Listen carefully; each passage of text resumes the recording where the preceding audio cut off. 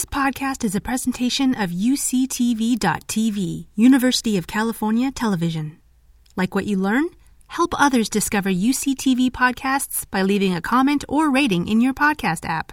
The Kyoto Prize is an international award that honors individuals who have contributed significantly to the scientific, cultural, and spiritual betterment of humankind. It is given each year by the Inamori Foundation, which was founded in 1984 with the initial private funds of Dr. Kazuo Inamori, founder and chairman emeritus of Kyocera Corporation. The foundation awards 3 prizes annually in the following fields: Advanced Technology,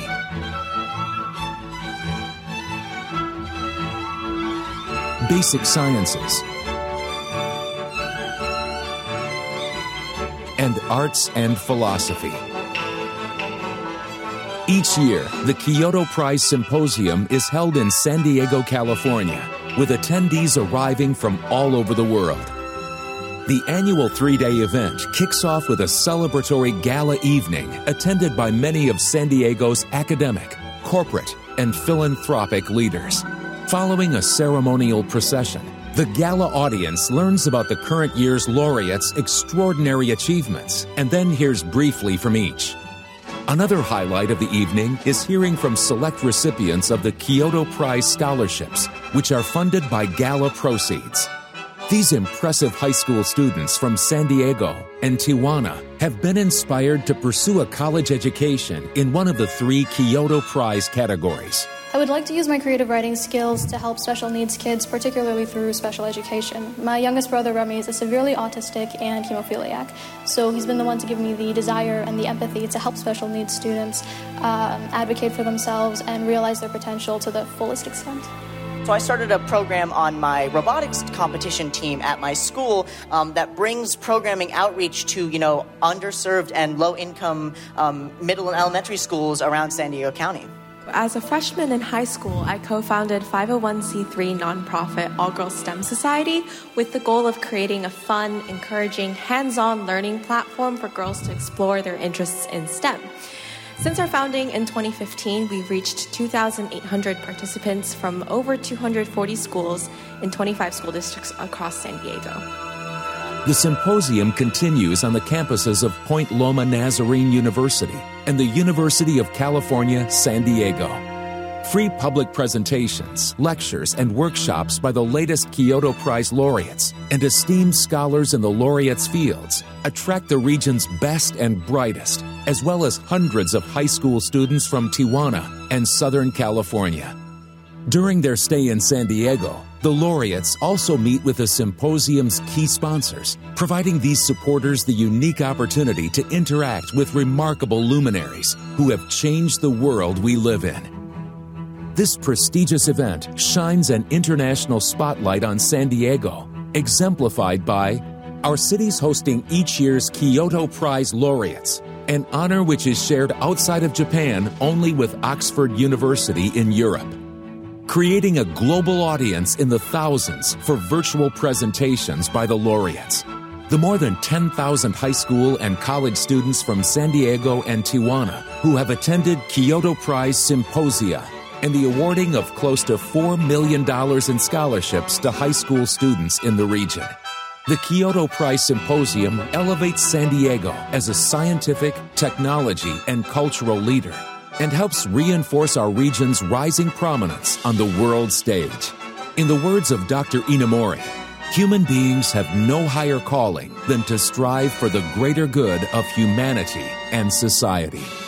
San Diego is honored to play a role in this noble mission.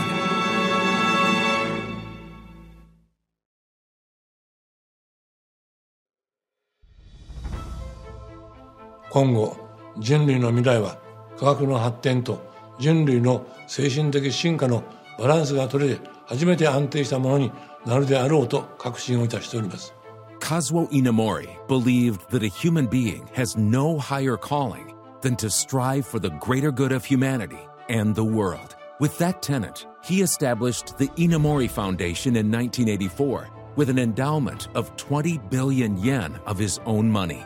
Since its inception in 1985, The Kyoto Prize, an international award named after Japan's original 1,000-year capital and cultural center, has been awarded to individuals and groups who have made extraordinary contributions in the fields of sciences, arts, technology, and philosophy. 願わくは、この京都賞が、この両面の今後の発展に大きく寄与し、新しい哲学的パラダイムの構築を促進するいささかの刺激剤となれば、この上なく幸せに思っております。Dr. Inamori believed that with the proper balance of scientific advancement and a deep spiritual understanding, the future of humanity would be bright and long-lasting. The Kyoto Prize is an extension of that belief and is now recognized as one of the most prestigious international prizes of its kind. The Inamori Foundation and the Kyoto Prize cement Kazuo Inamori's philanthropic legacy and will continue to do so throughout the future.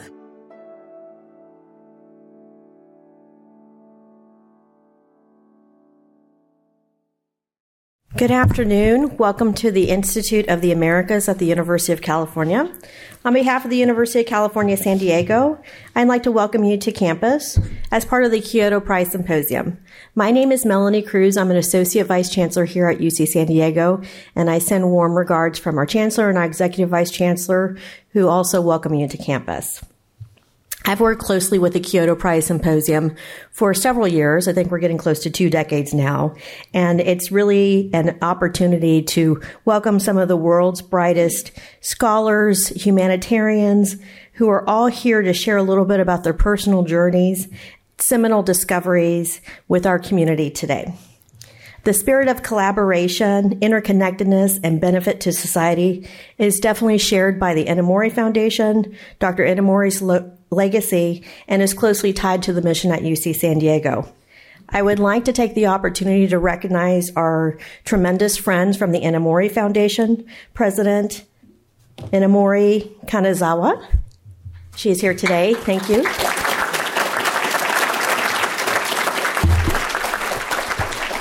And Senior Managing Executive Director, Mr. Himono, and the rest of the Inamori Foundation team. Thank you. We also have friends from Kyoto Prize, not just the Kyoto Prize Symposium and the Inamori Foundation, but also Kyocera International and Kyocera North America, which is headquartered here in San Diego. We are really proud to be the only U.S. designated site to celebrate the Kyoto Prize, and it's in close proximity to our relationship with Kyocera. A really interesting connection, not just between our geographic connection, but also our history. Kyocera International was started in 1959 when Dr. Inamori was 27, which is really an accomplishment in terms of an entrepreneur. So in 1959, Kyocera was born. In 1960, UC San Diego was born. So we do share a spirit of innovation. We're young, scrappy, and smart. Here at UC San Diego, we were an experimental campus, and between 1960 to now, we've become one of the top 20 research public institutions in the nation. So we hope you enjoy your time here, but also remember, we're an education institution. We're one of the largest employers in San Diego County, and we're also a provider of healthcare. So we hope you consider UC San Diego for any of those needs. We are very lucky to have with us our extraordinary Kyoto Prize laureates. So earlier today, if you were here, you would have heard from Dr. Carver Mead, who is here today as well.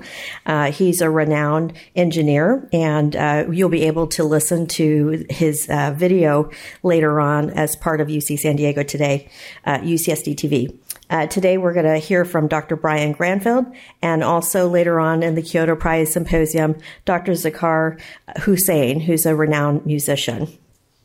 These are really great, extraordinary people in their field, and we have a wonderful opportunity to have real count access to these individuals.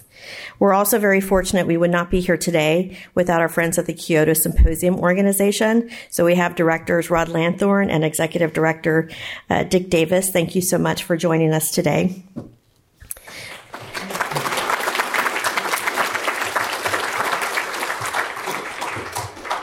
One of the fun things about having extraordinary scholars come to campus is a lot of times they have experts and colleagues in the field. So today we're going to hear about a renowned biologist. So in order to do that, we have one of our experts here to help with the conversation. I'd like to welcome distinguished biologist, the chair of the Richard C. Atkinson Endowed Chair holder, and dean of one of the largest areas on campus, Dean Kit Poliano.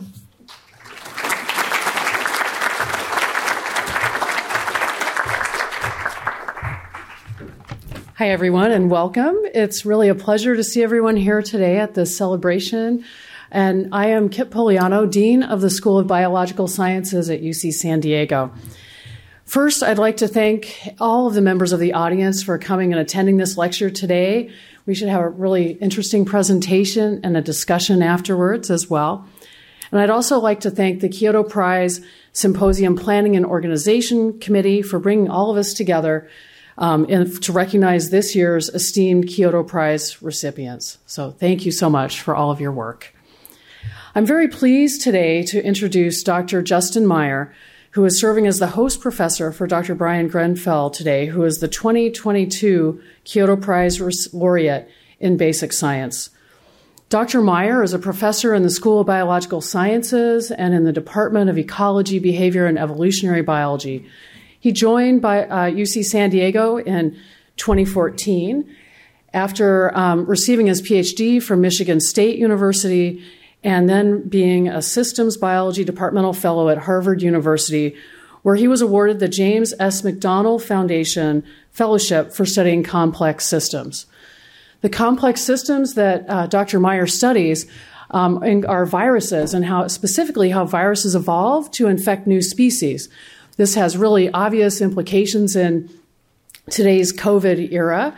And the systems that Dr. Meyer studies are phage and bacterial systems, and he's seeking to understand how these two different species interact and how you can learn, apply these principles and findings to make phage therapy more effective and just how to understand complex interactions between species. Justin is also an accomplished scientific communicator who teaches a very well-received class in the evolution of infectious disease. And he also was one of our faculty stars in a deep look into COVID-19 that won a Silver Telly Award last year for best branded video content. So I'm really proud of Justin and all of his many accomplishments. And so please join me in welcoming Dr. Justin Meyer to the stage.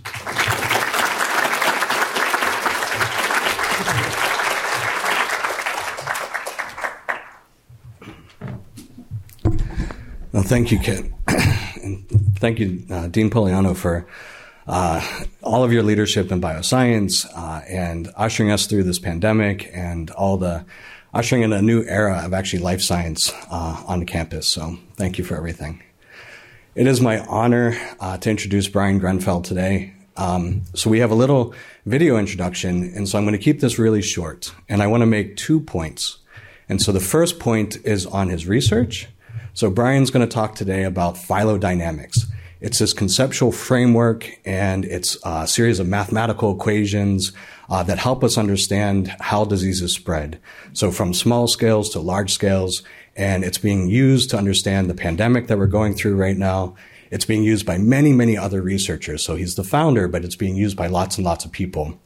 And so this is to understand measles or, the spread of influenza, all of these different diseases. So one day we are going to be, our science is going to be good enough that we will actually be able to anticipate how our viruses evolve, how they change, what the new strain of SARS-CoV-2 is going to be.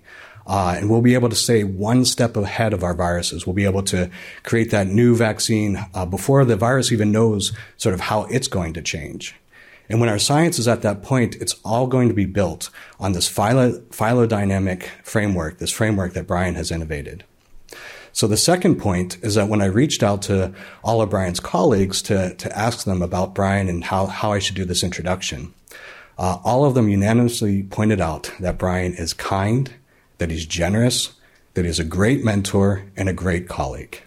And so I think it's fantastic that we can award somebody today that has made such an amazing contribution to basic science research that research has important medical applications, and that person himself is just a genuine good person, interested in a lot of societal problems and fixing them, interested in equity, diversity, inclusion, and other subjects. So with that, I'm going to cue the video, and then we'll introduce Bryan to come up and give his talk. So the ongoing COVID-19 pandemic and many other threats underlines that we humans really need to understand better the ecology of infectious disease. I've worked in this area for the last 40 years, and with successive research groups I've explored the waxing and waning of epidemics, their evolution, and the impact of control measures like vaccination. We focused initially especially on measles. It's a great model because immunity after infection is extremely strong, so that we can tend to use very simple models to understand quite complex and wonderful historical data. So I've explained that measles elicits a very strong immune response after infection. However, a lot of very important infections, notably SARS-CoV-2 and influenza, are much more imperfectly immunizing. This often happens because they evolve new variants to escape prevailing immunity, and we see that as a big problem currently with the pandemic. I started working in this area, and a lot of great people had done work particularly on influenza, ecology and evolution before that, but I felt that I needed, for my own purposes, a one word to describe the interaction between the viral phylogenies, the immunity and the epidemic dynamics. So I coined the term phylodynamics. It turned out that this was a timely coinage because a lot of people have taken up the word and applied it much more broadly since. So I think a very important area is the question of cross-scale dynamics. Let me explain that in terms of epidemics. We really need to understand how events at the molecular scale ramify up in their influence through transmission to the population level, to global phylogenies of disease, and then, for example, how there's a loop back to the molecular level when new viral variants come along. So that sounds a bit specialized, but actually those questions of cross-scale dynamics, particularly if we take into account the vagaries and dynamics of human behavior in our models, are right at the heart of humanity's attempts to attack many existential problems, from pandemics to climate change to conflict and many other things. So I've drawn many lessons, particularly from interacting with great colleagues and students and postdocs. Let me give you three, and none of these will arise as particularly original, because I think we all think these things are important. The first is, to quote Louis Pasteur, chance favours the prepared mind. Often serendipity will give you opportunities, and the trick is to evolve the slightly prepared mind, to see them and exploit them. It's linked to the ability to ask good questions. The second broad point is that collaboration, particularly with new people and across disciplines, is, apart from being great fun, is wonderful in terms of getting your research going. We're collaborating now with climate scientists in Princeton on the impact of a warming world on infectious disease. We always got on very well, but we didn't understand each other's language, and learning each other's scientific language is a challenge, but it's also a great fun thing to do. Finally, and this is of course a universal and obvious thing, be kind. I've benefited hugely from the kindness of mentors and colleagues, and it's my duty, and I think all our duty, to pass this on to the younger generation.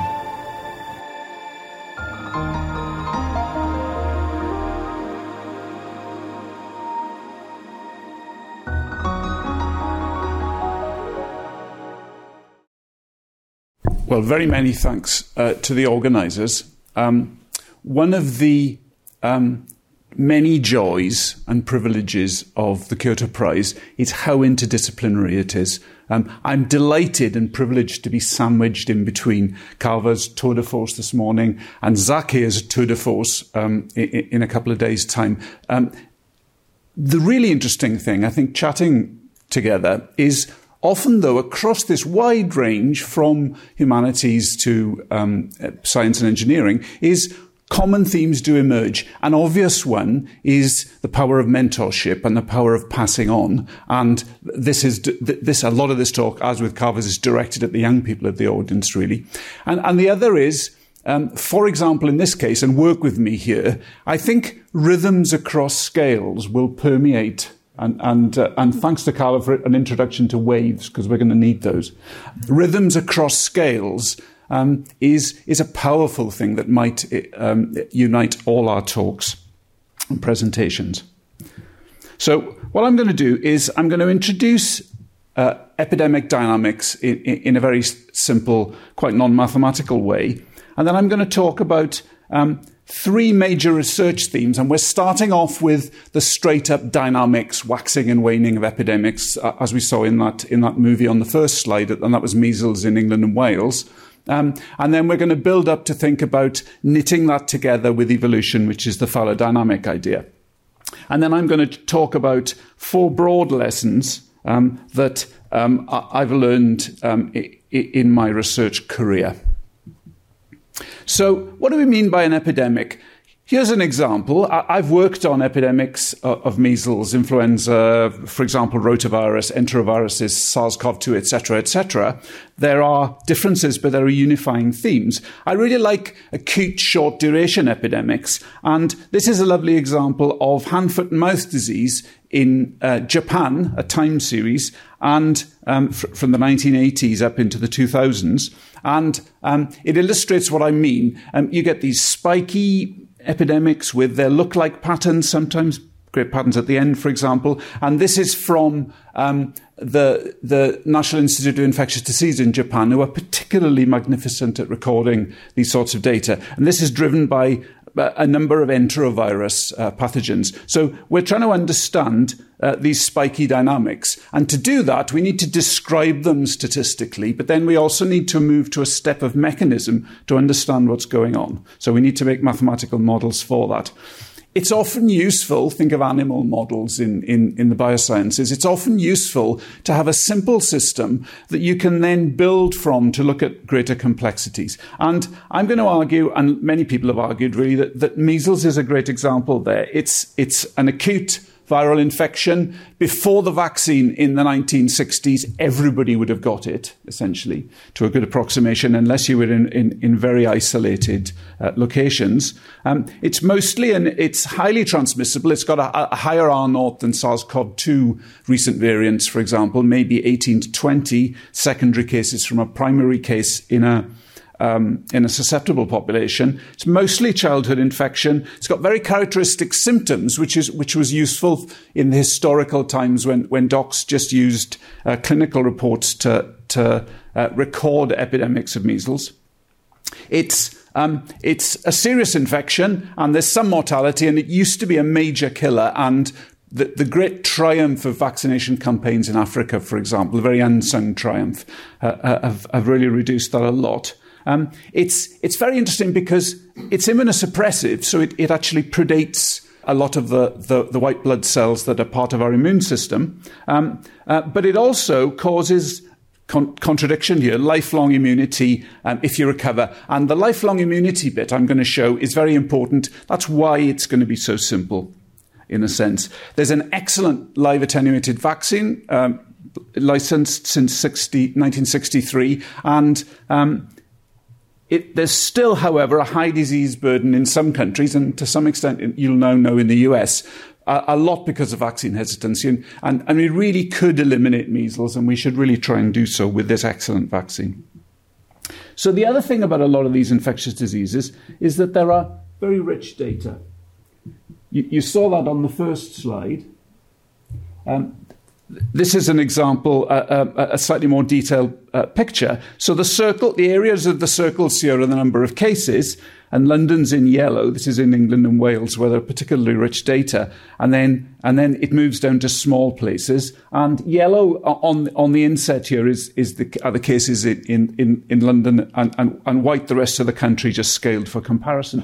And you see things were pretty irregular. up to the 1950s, and this is well before vaccination, but then it settles down, and I'm going to briefly explain all this. It settles down to these, I like it anyway, beautiful biennial patterns. There's an epidemic every other year, so there are clearly fundamental regularities that must be driving this. You also see, and I'll also come back to this, when the epidemic starts, you'll see that things are pretty synchronized, but there are waves. There are waves moving away from London, from Liverpool and Manchester, which seem to be seeding the small places, a little bit like a forest fire. And I'm going to return to that point later on. So what do we mean by a model then? We want to make a model of that. And a model really is, and this echoes Carver's lovely points about this, it is really a way of abstracting the essential features of a system, a dynamic system often, and using those to explore what the salient features are. Now, the Einsteinian quote of as simple as possible but not simpler. You leave something vital out and the model won't be any good, right? And if the model's wrong in an interesting way, that's a particularly powerful opportunity to try and refine it. So what's the model going to be here then? Well, most children, when it was really circling a lot, get some strong immunity for a few months from their mothers. And then they move into a susceptible class. They then interact, and it's aerosol transmitted, as I said, with infected people. And then you're in the infected class for a couple of weeks. Let's say it's an uncomplicated infection. And then you move through to an immune class. And even if you are exposed to the virus and get it a little bit, you'll never transmit it again. So it's this one-way flow. And as we'll see, that's going to add a lot of simplicity. Here are the equations. The details don't matter, but I'm going to point out one thing. Here's the transmission rate, and the transmission rate, a little bit like gas molecules bumping up against each other. Again, analogies with physics and chemistry. There's a product. It makes common sense. The transmission rate's a product of how many susceptible people you have and how many infected people you have. And that there are various ways, more complicated ways of doing that. But that means I'm going to use this word nonlinear a lot. And that means we have nonlinear feedbacks here. You can, and with nonlinearity, you can get unexpected things happening. And we'll see quite a bit of that. And we've seen that hugely with SARS-CoV-2. So strong, prolonged immunity on recovery. So let's now simulate an epidemic just with the mouse here. Say everyone is susceptible in a population at the start, and you introduce one person with measles. They'll infect 20 people. Each of them will infect 20 people. As you'll see, 20 squared, 20 cubed. The epidemic will shoot up in this exponential form. It doesn't always have to be exponential. Space complicates that, but we've seen it in the pandemic sometimes, rapid increase.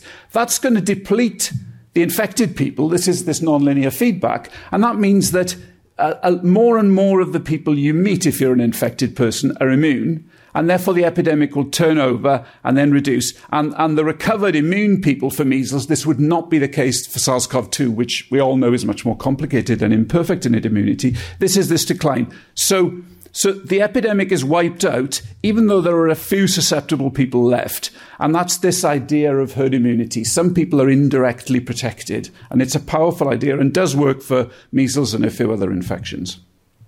And if you have a vaccine and it elicits strong herd immunity, that's extremely powerful because it's like an interest rate on the control, if you like. So I'm now going to talk about my major research themes, building on just that simple model picture. First of all, just looking at the epidemic dynamics, this nonlinear feedbacky epidemic dynamics, focusing a lot on measles. And what we needed to do is to develop statistical methods to understand and quantify the patterns I've shown you, and then modelling frameworks to interpret why we were seeing patterns. And I was very privileged to be a postdoc of the guy on the right here, Roy Anderson, who was at Imperial College when I moved from my PhD in the University of York. And this other gentleman is Robert May, who's a great in many contexts, theoretical biologist, originally came from physics. And I'd argue that Roy and Bob I have a huge debt to. They were really drove the start of this field and were one of the most powerful collaborative pairs in population biology. So Roy said, go away. I like these cycles. We want to write a paper. Go away and learn about time series analysis. So I'd done, math in school, not in university, but it's a great pleasure when you have to go away and learn a new technique. That's always a fantastic thing to do, particularly when you can analyze interesting data sets. So I learned about Fourier analysis, looking at these annual and biennial patterns.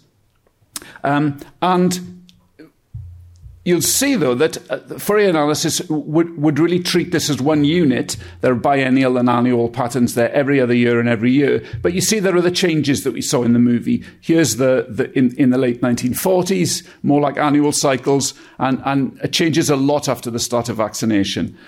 So I got into then looking at wavelet spectra, which look at changes in cyclicity through time. And the backstory here was I was on a grant panel reviewing a grant, and I needed to look something up about it. And on the next page in the Nature journal I was looking at, this is when everything was on paper, there was a beautiful paper of some oceanographers using wavelets to analyse sea surface temperatures and so on. So I thought this looked fantastic. And it's a rare example of being on grant panels is a useful thing, actually. So the wavelet spectrum for London here, here's the annual pattern. It's a bit spotty, but you can see the annual pattern there. And then the 2-year cycles, and I'm using wavelength here. Carver really focused on frequency a lot. You see that there wasn't much. The light orange colour here is high power. So there's an annual peak in power and a biennial one. And there's a biennial pattern. And then as you vaccinate, as you crank up vaccination, and the Brits did that quite slowly, the period increases because it takes longer and longer to top up the susceptibles. And we'll come back to that. But it gives us a kind of powerful way of describing what's going on, but not modelling it. So then we need to go back to the models. And with a wonderful set of postdocs and grad students in Cambridge, where I was at the time, we worked on all these things: seasonality, stochastic persistence. This is a discrete state space. The infection can wink out if the troughs of the cases are low enough. Age structure, demographic variations in vaccination, which I'll come back to. But I want to focus on seasonality. So I have to draw the epidemics this way. This is an epidemic moving through time. If we flip it over, then the mathematics of that model without seasonality that I showed is just a damped pendulum. And pendula, it starts off at a 2-year cycle, but then in the model, which is obviously wrong, so that we need to fix the model, it moves down to an average pattern. So this is a bit like a swing, and seasonality is like an adult pushing the kid on the swing every year. So that pumps up the epidemics and produces those beautiful patterns. That's how you fix that model. Noise can do it as well, actually, but it's mainly seasonality. We then developed a series of statistical methods. You have to fit the data to these lovely historical data sets. And particularly with colleagues Bebel Finkenstadt, Jess Metcalf and Otto Bjornstadt, and the latter two have developed this a lot since, we managed to produce time series analysis versions of the SIR model effectively. And a lot of other people have been interested in producing parallel methods. And there's a lot of excitement now about machine learning applications, which I think are going to be great. But that allowed us to explain that long-term variation we saw in the movie, because you see that there's a biennial pattern over most of this pre-vaccination period, every other year, and the red is the model fitted to short-term predictability, and the dots are the data. But at the start, it's more annual, and the model captures that because of the baby boom. The baby boom, you top up the susceptibles quicker, and therefore it flips to an annual cycle, and then it flips to a biennial one. So extraordinarily complex social networks here, immunity, blah, blah, blah. But some simple dynamics do emerge. So imagine now we've got our parent pushing the swing, and they get a bit excited, and they start pushing it harder in model world, at least. Then what will happen is the 2-year cycle will get a bit more complicated, and it'll look like a 4-year cycle, and then that'll double again, and you'll get chaotic dynamics. So this had long been shown that it was possible theoretically. And there were a lot of efforts then to show it in the slightly irregular time series of measles. It's actually quite a challenge to characterize chaos, and you really need a good model before you can do it, and then you can do it from the Jacobian for those people interested. But led really by Nita Barty and Matt Ferrari, we had a great collaboration with the epidemiological part of Doctors Without Borders and the Nigerian Ministry of Health. And this is in Niamey in Niger, which is a tremendously high birth rate. And it has extremely irregular, and it turned out chaotic-like dynamics. And that was because there was an extremely strong seasonality of transmission, not because of kids were in schools, but because it looked from lights and other things that these were large-scale annual agricultural movements. People moved into the cities, densities increased, and so on. So again, this was trying to fill in the map of, yes, we can see the simple dynamics, and then we can also see the complex ones sometimes. But this is complex dynamics, but a simple model still. Then we moved on to look at spatial dynamics. As a postdoc, I discovered that those lovely time series of measles for England and Wales. And when I moved to Cambridge, to my still greater delight, I discovered that there were all the raw data were in the Cambridge University Library, 1,400 time series effectively. This was pre very smart electronic automatic methods for digitizing. So teams of students, we digitized it manually. And that let us look at the spatial dynamics. Here's a great analysis led by Max Lau. And this was using gravity models, which are, and you can read about the details, which were developed in spatial geography and economics and other things. And that means that, and we saw those waves, remember, in the movie, the dynamics in smaller places is dominated by the proximity to bigger places. So you get sparks from London. So the yellow is London here, the blue is Liverpool and Manchester. But then there's also, Max very cleverly shown, there's sometimes just local metapopulation dynamics. Up in the northeast here, you can't see who's influencing it, and it's just that asynchronous transmission between places can keep the infection going. And then Max just in one slide, looked into the vaccination era, and the blue here is just metapopulation-like dynamics and hierarchical dynamics. As you move through the vaccination era and things get more and more irregular, the black is we can't identify where the dynamics are coming from, and a lot of them were probably external seeding from other countries. So this sort of analysis is going to be important when we're thinking about, hopefully, larger term elimination of measles. So I've talked about population dynamics so far, and I think one can do that talking about measles. But a lot of infections, the dynamics and the immunity is much more imperfect. Influenza is the classic example of this. So let me illustrate that. I'm comparing measles on the top row here and influenza on the bottom row. And remember that for evolution, we need heritable variation. And both these viruses have a quite large error rate when they reproduce. So there's a lot of variation in an individual, in the products of one cell, and so on. So you got variation, and then if you selection is required for evolution, and that comes about because, for example, you can escape prevailing immunity a bit better. And again, that's palpably been very important with the COVID pandemic. So if we look at, we can look at the dynamics with the phylogeny, the evolutionary dynamics with the phylogeny, which is just through time is moving in this direction, the family tree, and this is phylogeny of surface molecules that the immune system attacks. So measles, there isn't a strong pattern, right? You can't really see a strong pattern there. Influenza, there's this beautiful ladder-like phylogeny, by which I mean, if I just look there, that's one historical strain. It splits into two, but then this one wins. Previously, you get a split into two and one of them wins. So there's clearly what might be a selective sweep for the evolutionary biologist. There's clearly a lot of selection happening. And the reason is that Measles, whatever the variation, the immunity is very common. It's very strong immunity against all variants. So all that complexity is blocked off.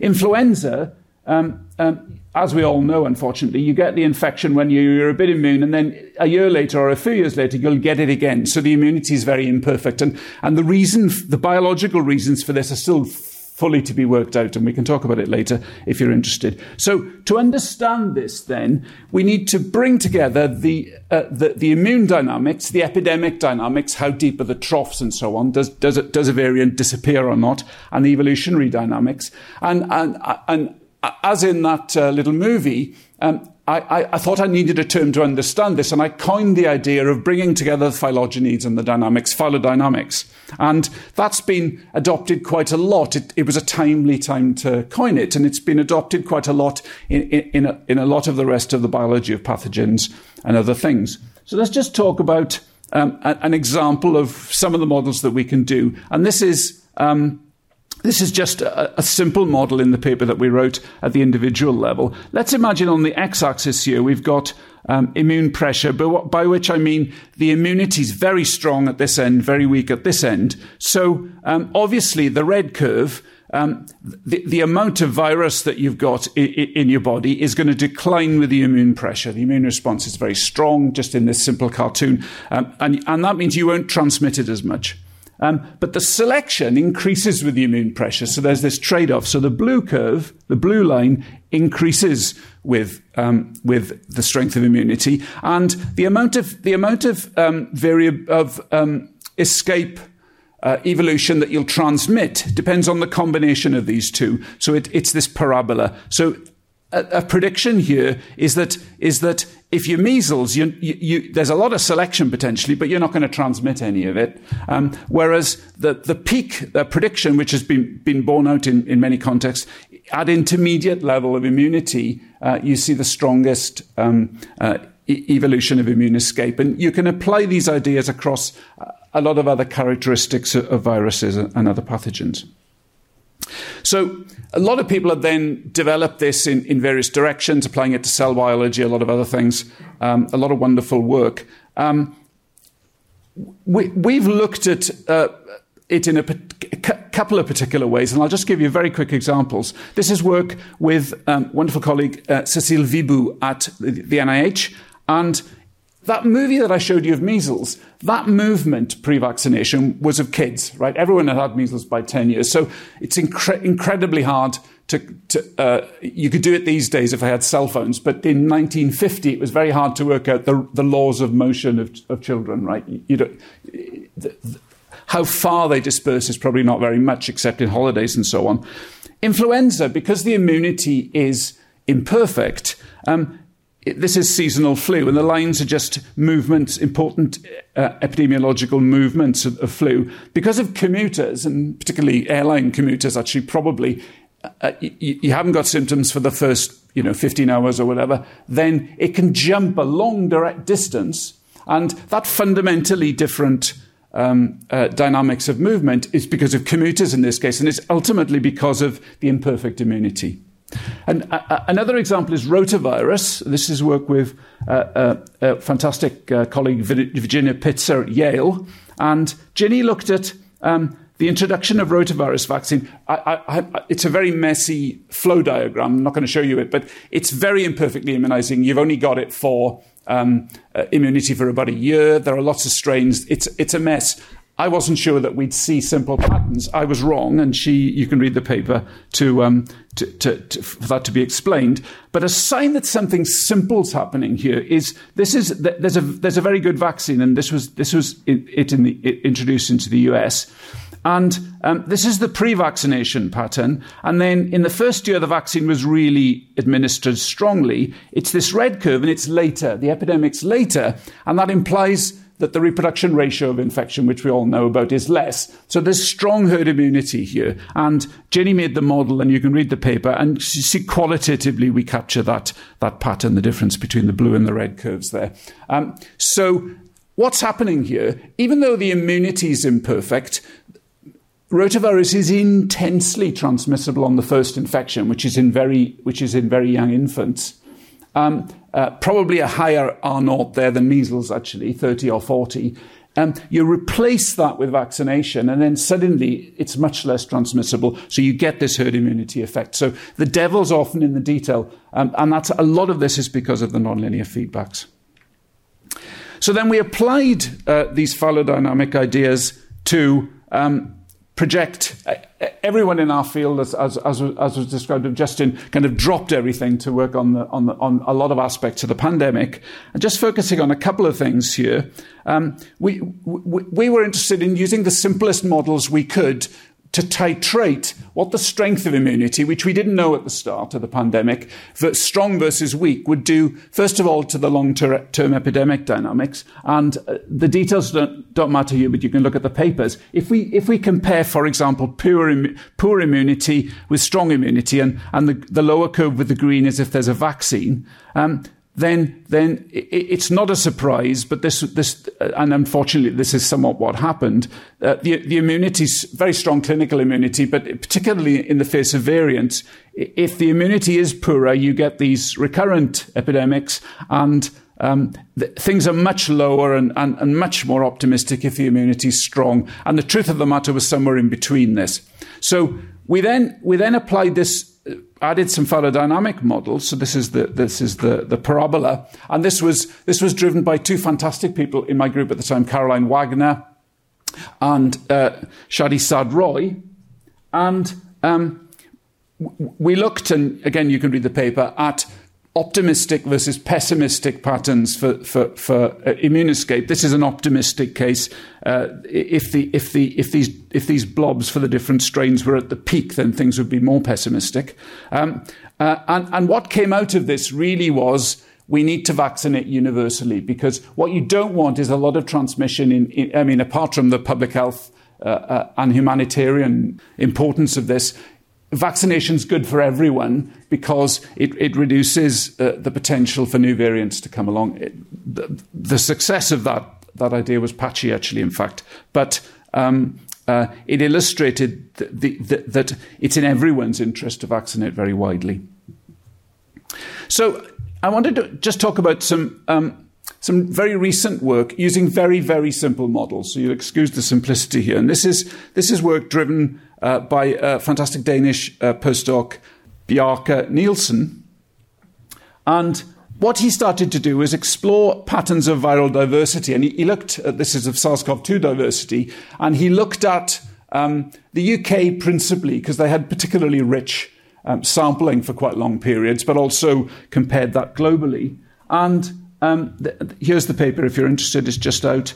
And he explored evolutionary dynamics just to describe them via changes in viral sequences. And he used, and we looked at a variety of measures here and looked at insertions and deletions and used the spike in amino acids. But this is the simplest case. Used Hamming distances. Now, what's a Hamming distance? Imagine you got a bunch of sequences of SARS-CoV-2 or something else in a week. Then you take random pairs of those and you work out, so here's the genetic code, and you could use different options here. There are two differences just in this cartoon, and that would lead to a Hamming distance of 2. So the bigger the number, the more the differences are. They might not be different at all. And then you plot the distribution of those. So this is a lot of not very variable. This might be a new variant coming along, for example, depending how these wax and wane. So we love movies. So this is the distribution of Hamming distance, and this is the ancestral strain. And then we're about to see a minor Euro strain coming to the UK. So there's these complexities, and this is the jump. And then as we move through to the next strain, alpha, then you see that you get a jump, and then it drops back down as the new strain wipes out the old one. And then that's Omicron, this big jump. Is the Omicron jump. And then after that, in fact, you don't see a series of replacements.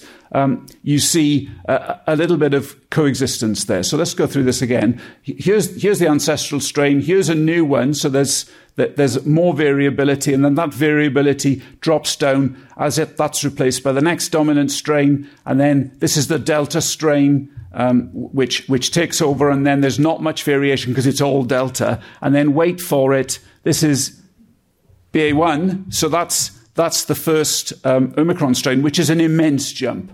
And then what you see later on is this series of big jumps and replacements is replaced by a little bit more coexistence, and I'll explain that in a second. So what Bjarke did was made the simplest model he could. So he comes from a physics background, tends to do this.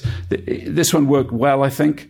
It's a simple network model, and it says most jumps between individuals, most creation of new strains is just like one amino acid.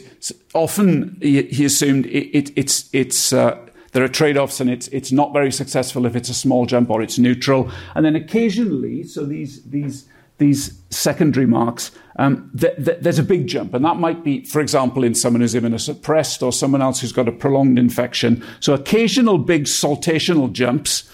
And really dominated by short-range jumps. And this model doesn't work too badly, actually. So here's the observed pattern. Imagine I've got the movie and I'm looking down on it now, so that the light yellow here is the peak of the Hamming distance. So you see a gradual drift up in the Hamming distance, and then there's a jump to a new variant. This is the observed data. Gradual change and then a jump. And here's the big Omicron jump. And the model doesn't capture that badly qualitatively.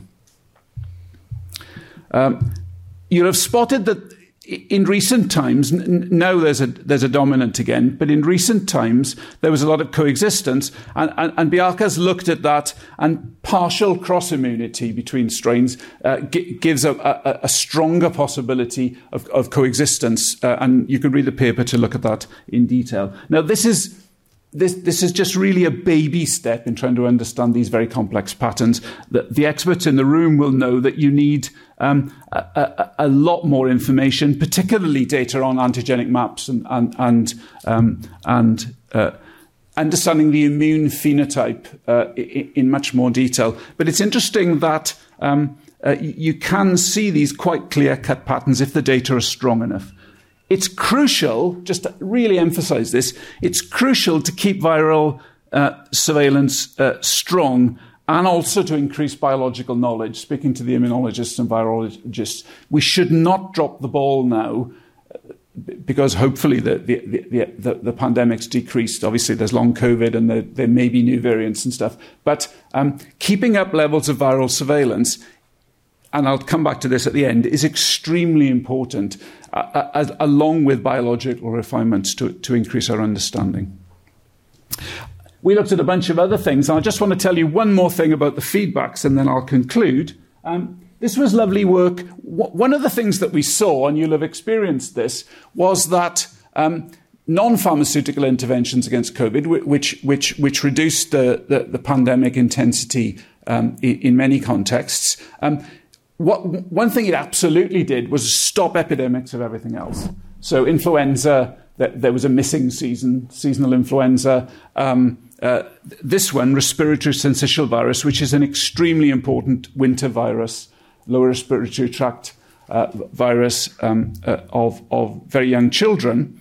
And we have quite good models for these endemic infections. And Rachel took her model for RSV. So here's the cases, and the dots are observed data. And here are the susceptibles. This is for Florida. And she fitted the model to this was the period, just in this simple illustration, of reduced transmission. Now, we know from the feedbacks, right, that if you reduce transmission, what you're going to do is increase the susceptibles, because that birth cohort won't be infected. So the model shows that if you knock the transmission down and you don't wipe it out, the susceptibles are going to build up, so that then the next epidemic that comes is going to be a big one. Now, there may be two missing, maybe a lot of other complexities, but you see these non-linear feedbacks writ large.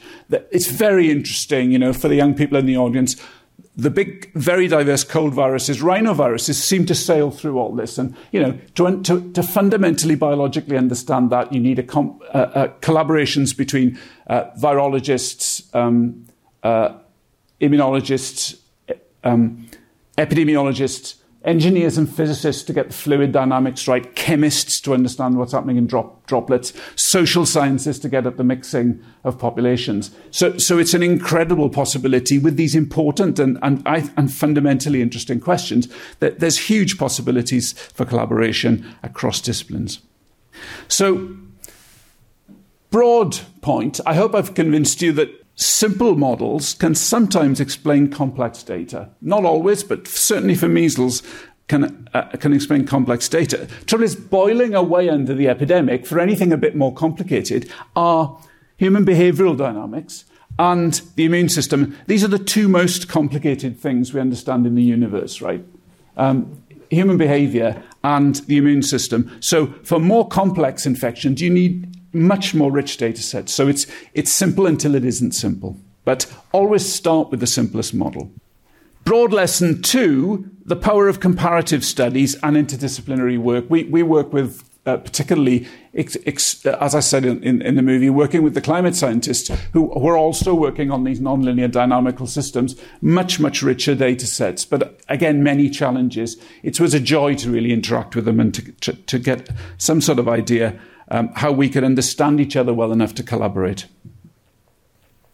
In the idea about thinking about across disciplines, just to underline that I've also worked in a bunch of other areas. I worked on equine influenza, which doesn't sound like a great model, these very large animals. You couldn't keep them in a laboratory very well. But it's a natural host H3N8 flu of influenza, and racehorses are extremely valuable, so the vaccine testing is extraordinarily powerful. This is me and a little Welsh cob pony who really didn't like me at all. This is the first slide of me doing field work, actually. There's going to be another one. This collaboration is what I really based the phylodynamics stuff on. We worked on the relative of measles in seals, which caused major extinction, epidemics in the late 1980s, and then wiped itself out. Classic example of a nonlinear feedback, because it used up so many other susceptibles, it didn't make it through the next trough. Worked on the spatial dynamics in the UK foot and mouth disease in 2001, and on the bottom right here, a lovely collaboration on thinking about chronic infections on elephantiasis with fantastic colleagues in Pondicherry in southern India. It was a great privilege to work with them. And then finally, away from parasites, working on the nonlinear dynamics, again thinking about nonlinearity of Soe sheep on St Kilda.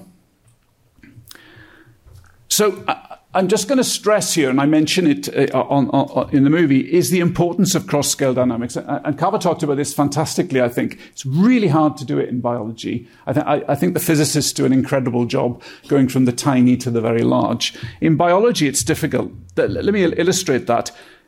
We're going from the molecular scale, viral antigens, cell receptors, within host dynamics and the immune response, up to at the transmission process, which is often hard to get at. Think to the population scale, to regional dynamics, to the global patterns, and then the viral phylogeny and the evolution of, say, new variants. But the new variant will impinge on the molecular scale again. So there's this cycle. It's incredibly complicated. My favorite example, apart from viruses, of course, of cross-scale dynamics is my two colleagues in my department, Peter and Rosemary Grant, who are also Kyoto Laureates, who did wonderful work on this cross-scale dynamics using Darwin's finches. I try and explain to them that I think that SARS-CoV-2 and influenza are the Darwin's finches of the next century, and they kind of smile and nod, but I've not succeeded on that yet. So then really an appeal for better collection of data as well as biological understanding for these systems to get at this cross-scale stuff. So just in brief, we measure the infected people, right, in an epidemic, and we sequence them, and that's very powerful. But the other two groups here, the susceptible people and the recovered people, they're incredibly powerful things to measure. And with serology, and this is an area that needs to be developed biologically as well, I'm sure the experts will agree with that. If we could make a global immunological observatory where we knew, roughly speaking, what the immunity was against a range of pathogens in lots of countries, a lot of methods would need developed, lots of regulatory things. It's not a simple thing. A lot of people are interested in this now. Jess Metcalf, my colleague, and Michael Minna and I have argued that this would be a very powerful thing to have. So you do the pathogen sequencing and discovery, which is incredibly powerful, metagenomics and so on. But if you could, it's trickier to do serology sometimes, but there's incredible power there. Just in terms of the models, if we knew all the state variables, we'd be in a much more powerful place. My lovely NOAA climate change colleagues, if they had important missing variables, they'd put up a satellite, or buoys. They wouldn't mess around. We should do the same in global health. And this is the second picture of me, very rarely doing fieldwork, actually, on St Kilda. And all I was allowed to do was hold the sheep, because I was while it was being sampled, I was much too incompetent to do anything else. And the power and pleasure of collaboration and mentoring is, as Kava says, and as Zakir will say, is the greatest pleasure in many ways. And I hope in one or other of these fields, younger folks in the audience will think, well, I could make a serious contribution to that field.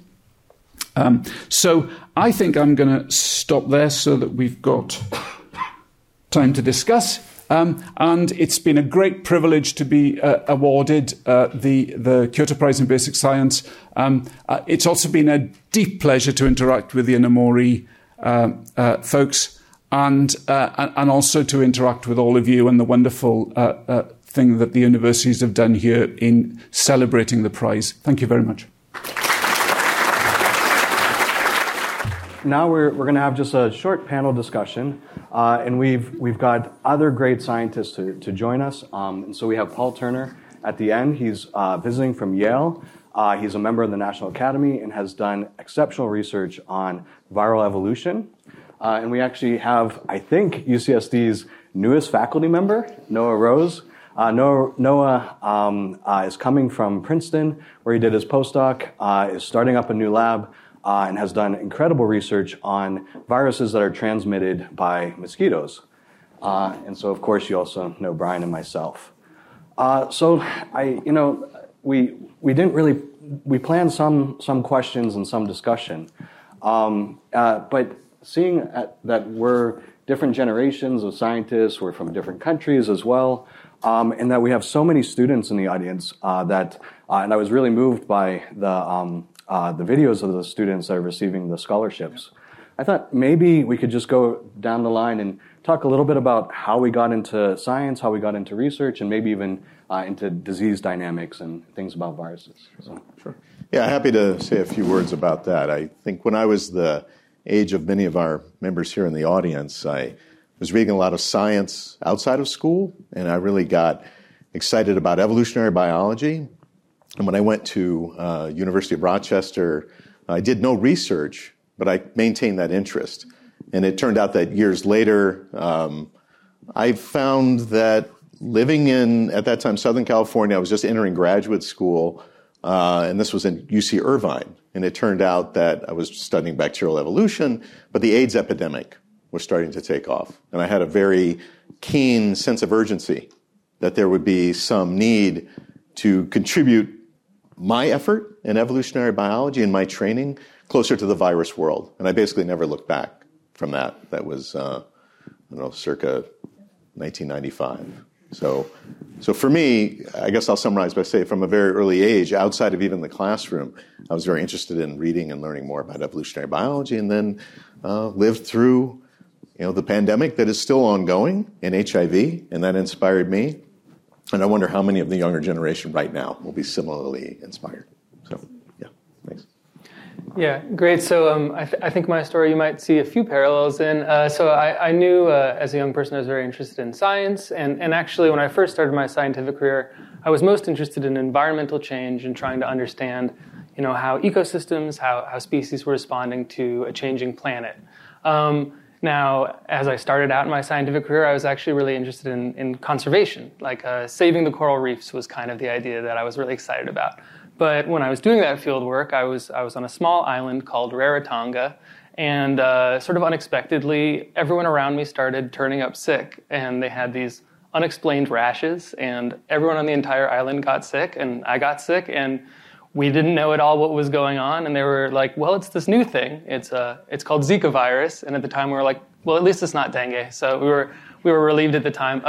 We didn't really know what we were dealing with. But that was actually what got me interested in viruses and vector-borne disease, and so I sort of got interested in trying to understand what's this new thing that's happening, how is our planet changing, and how is that related to the emergence of diseases. And so, and since then I've just been really interested in these kinds of systems. And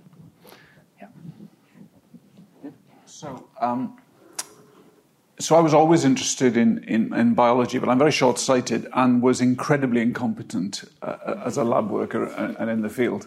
I did a zoology degree, and they were very into quantitative biology of insects there.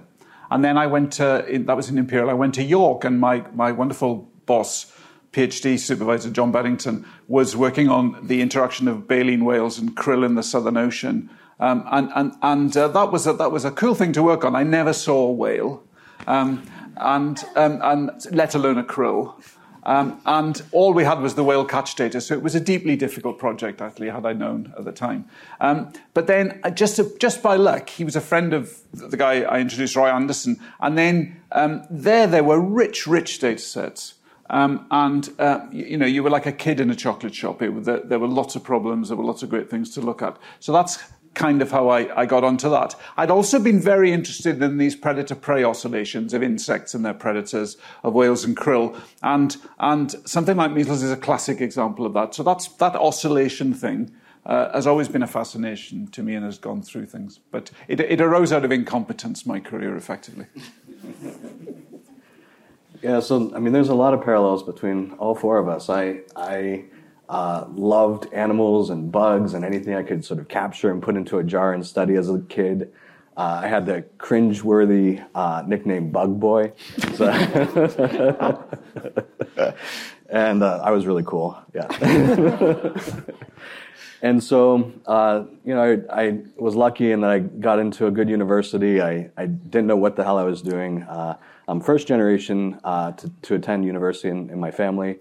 And got into a good lab and got to study nature, and then eventually, in a similar trajectory, began to become fascinated by viruses, that they're this incredibly diverse group of life forms on Earth, and they evolve really fast, and they do all these cool things. And so I think we all sort of often think of viruses as sort of the impact that they have on us, but they have their own biology that's really fascinating and interesting, and so that's sort of how I got into it.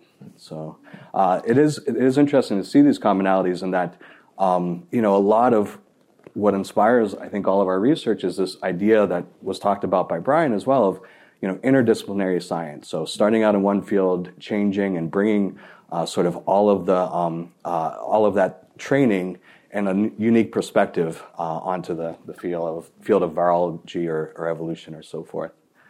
So, okay, one of the things that we are all collectively experts in is on host range expansion and how viruses go from infecting one species to a new species. So I'd like to kind of pivot, especially since we're dealing with this SARS-CoV-2 pandemic, where it's a virus that was infecting likely bats or civets or pangolin and jumped into human populations and now have caused this huge pandemic. And so, I guess starting with Paul, there's thousands and thousands of mammalian viruses that could make that transition. And this has happened not that often in our recent history, but it did just happen. Do we think it's going to happen again? Are there evolutionary constraints that would... So I think that's a great question. That's the heart of the matter is, you see these opportunities for viruses to jump into new species. We care about it the most in humans and in domesticated systems that we rely on, including plants and animals, and we get very worried. And the question is, it's a little bit of what Bryan said with surveillance. It's a bit impossible to know the extent to which this is happening on the planet. I mean, we suspect it's happening a lot, but we don't have the time, energy, and money to monitor all that. So I find it profoundly challenging to, I continue to work in my laboratory on so-called experiments predicting the next emergence, right, event. And I've done that, and I guess I wasn't so good about predicting this one. So it gives me a lot of, it makes me humble to think that there's so many intricacies and difficulties in grappling with this in an empirical way in the laboratory that I guess I'm pretty convinced it will happen frequently.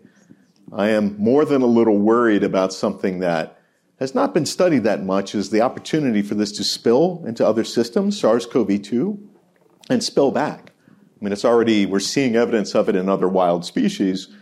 So, to me, I had this opportunity. I'm going to ask an expert like Bryan. That seems impossible to me to really work that in to the models.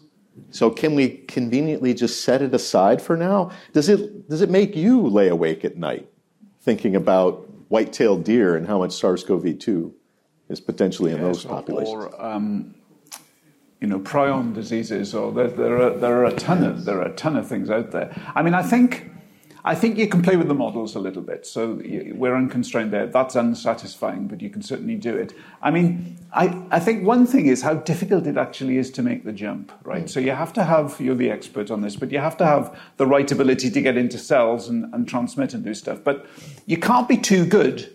So there was this seal outbreak in the 1980s, and it was at a great R-naught, but it was immunizing. So it's a bit like biological invasions in ecology. It was so effective, it wiped itself out. So there are lots in the trough after the first peak. So it spread really well, spread too well, and wiped itself out. So, and people are working on this. What are the characteristics the models can tell us that you would need to be a good invader? But you need the data, and that's the tricky bit. And I think we look to you. Great! So it's my problem. Bacteria people, No, but if I could follow up briefly with that, I totally agree. This is a very difficult thing to predict. But what Bryan is saying is Dr. Grenfell is saying here is very important. Is that we see a tremendous amount of constraint.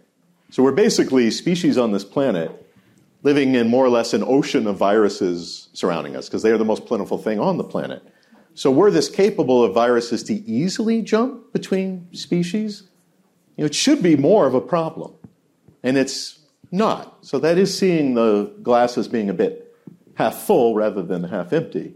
And yes, this should keep me busy for many decades to come if I stay in the field, is that there's a tremendous amount of virus constraint and the ability to shift hosts. Yes, can I just be scary for a second, actually? Though of course, again, you guys are more expert. As people can bioengineer viruses, then we're in for an interesting time, I think. Yes, we are. I'm happy to say more about that later, but I'm sure you want to hear from some of our other colleagues here. Yeah. I actually did want to follow up on this idea of spilling over into, say, deer, and then back over into humans. And I hadn't actually, Bryan, I hadn't seen this work that you just published about, how the sort of the pace of evolutionary change is sort of gradual and then punctuated, then graduated, then punctuated. And so one of the hypotheses for where Omicron came from was this idea that maybe it was sort of infecting other species and hiding out there and then jumping into humans. So it looks like you guys actually, your model predicts sort of the emergence of Omicron. And so do we not have to have that kind of complicated explanation? Is that just sort of the normal rhythm of this disease? Or where do you think Omicron came from?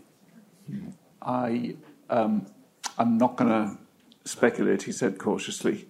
But I think it's just a very sneaky virus and capable of very big jumps. I think there clearly was some situation where there was an incredible increase in diversity, a selective force, and then it jumped through. I'm not sure you need to think about other species, but I'll certainly follow the data if someone can substantiate that. Sure. One quick follow-up I had to that sort of question of predictability maybe was, you were talking about integrating across multiple different scales, and one scale that is very interesting is timescales, right? And, you were talking about stable oscillations on certain timescales, but we live on a really rapidly changing planet, and the sorts of, for example, urban environments where you might see repeated epidemics of disease popping up. Those cities are more common, they're more widespread, and the interface between those cities and animal populations are also, that's a thing that's changing. So how much do you think we are moving into sort of a different situation than what we're used to? Are the future dynamics predictable from our past experiences? I mean, you can do something. We've done some work on influenza, thinking about influenza, seasonal influenza. It evolves probably when there's not much seasonality in a lot of people, so that it doesn't get wiped out seasonally. And that's been in East Asia, huge populations. As you know much better than me, that's going to shift to sub-Saharan Africa because there will be these mega populations. And that speaks to your lovely stuff on dengue, right? Are things going to be very different in 50 to 100 years' time in terms of the mystery of why dengue isn't in sub-Saharan Africa very much? I mean, at least the preliminary evidence we have gives us the reason to believe that it will change, that we will move from a situation that is less permissive to the spread of diseases like dengue to one that's much more so, maybe more similar to the dynamics you see, for example, in South Asia right now. It remains to be seen, but that would be a very big change. Can I follow up on that? So something that I'm fascinated about, I'm thinking about arthropod-borne systems, mosquito-borne viruses, of which I still maintain some of that research. The opportunities for that seem to be immense. Okay, so the links to which we would go to say stop malaria from transmitting in certain portions of the world, stop virus diseases from transmitting, we have technology in hand to alter natural communities to do this. It's called gene drive technology. So the point I want to get to is that ultimately, what are we after there? Are we after what you mentioned in your talk, Bryan, eradication of measles? Okay, it's a great goal. There are very few success stories like variola virus, which causes smallpox, where we've successfully actually eradicated a pathogen. So here's the question. I tend to bring this up to my young audiences in undergraduate courses and ask them and step away from the question and say, how far do you think we should go? Do you think that there's actually ethical boundaries that we are crossing when we eliminate a species from the planet? And they clearly, they think that's a funny question when it comes to something like a virus, because they can't conceive, and they're probably right, of how crucial that virus may be to some community to have it function normally. But if you get rid of a mosquito, that's a different ballgame, because a lot of creatures use, for example, larval mosquitoes as food items. So, as we go about trying to eradicate guinea worm or something that is a fellow eukaryote, is this a dilemma that we're approaching? So this is my attempt to be provocative, and I guess I'll put Bryan on the spot first with this. I think there's going to be lots of unintended consequences. I've not thought of guinea worm, actually. Let's see if there are negative consequences of that. It's a very interesting idea. A slightly scary idea, actually, since we're almost there, I think, which is a great triumph, I mean, there's one point with measles, the idea was that if we could eradicate it, you'd stop vaccinating. No one thinks that anymore, because you could make the measles virus in a lab now, so that you can't actually stop vaccinating. You still got to keep some herd immunity in the population, even if you do eliminate something, and that alters the calculus a little bit, I think.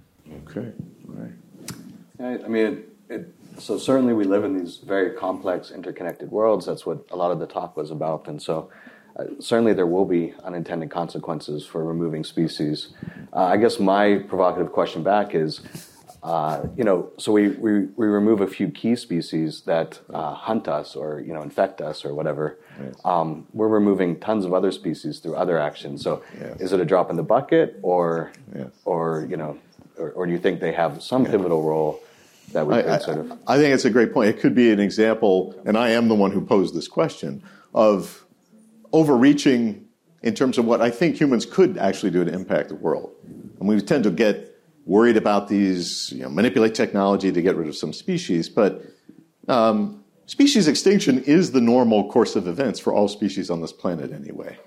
And I say that very guardedly because, yes, I love rhinos and other things that are targets of conservation biology. But we have to not, think too much of ourselves in these efforts.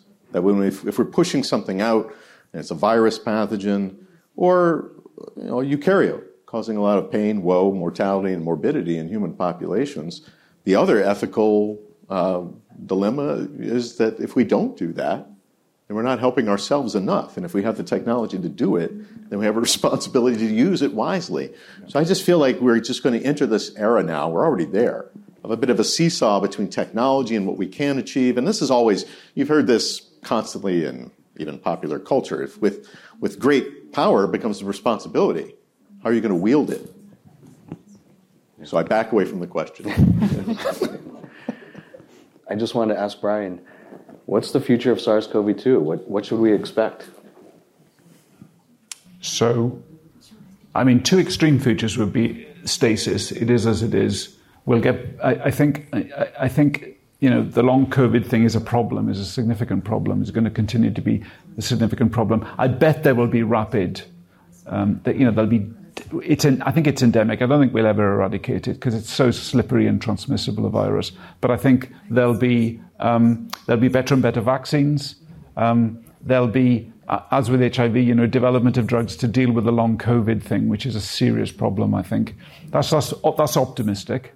Pessimistic. There's another big jump, and that's fundamental lack of biological understanding. We don't know how that works. Again, there's huge progress and very clever people working on it, but it's also a very, in quotes, clever virus. So I'm hoping it's the first of those scenarios. Yeah, but could I add something? This is amazing how quickly we are knowing and appreciating this virus, trying to come up with ways to control its spread and its further evolution. And I have a colleague back at Yale, Craig Weiland, just had a paper recently with colleagues about if you could get cells to actually not make the ACE2 protein, then there's nothing there for the virus to bind to.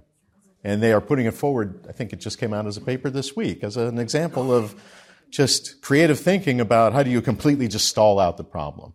Now that, as they say, sounds good on paper. I don't know whether that would be effective, because there were certainly many iterations of the miracle drug to stop HIV transmission, and that didn't work either.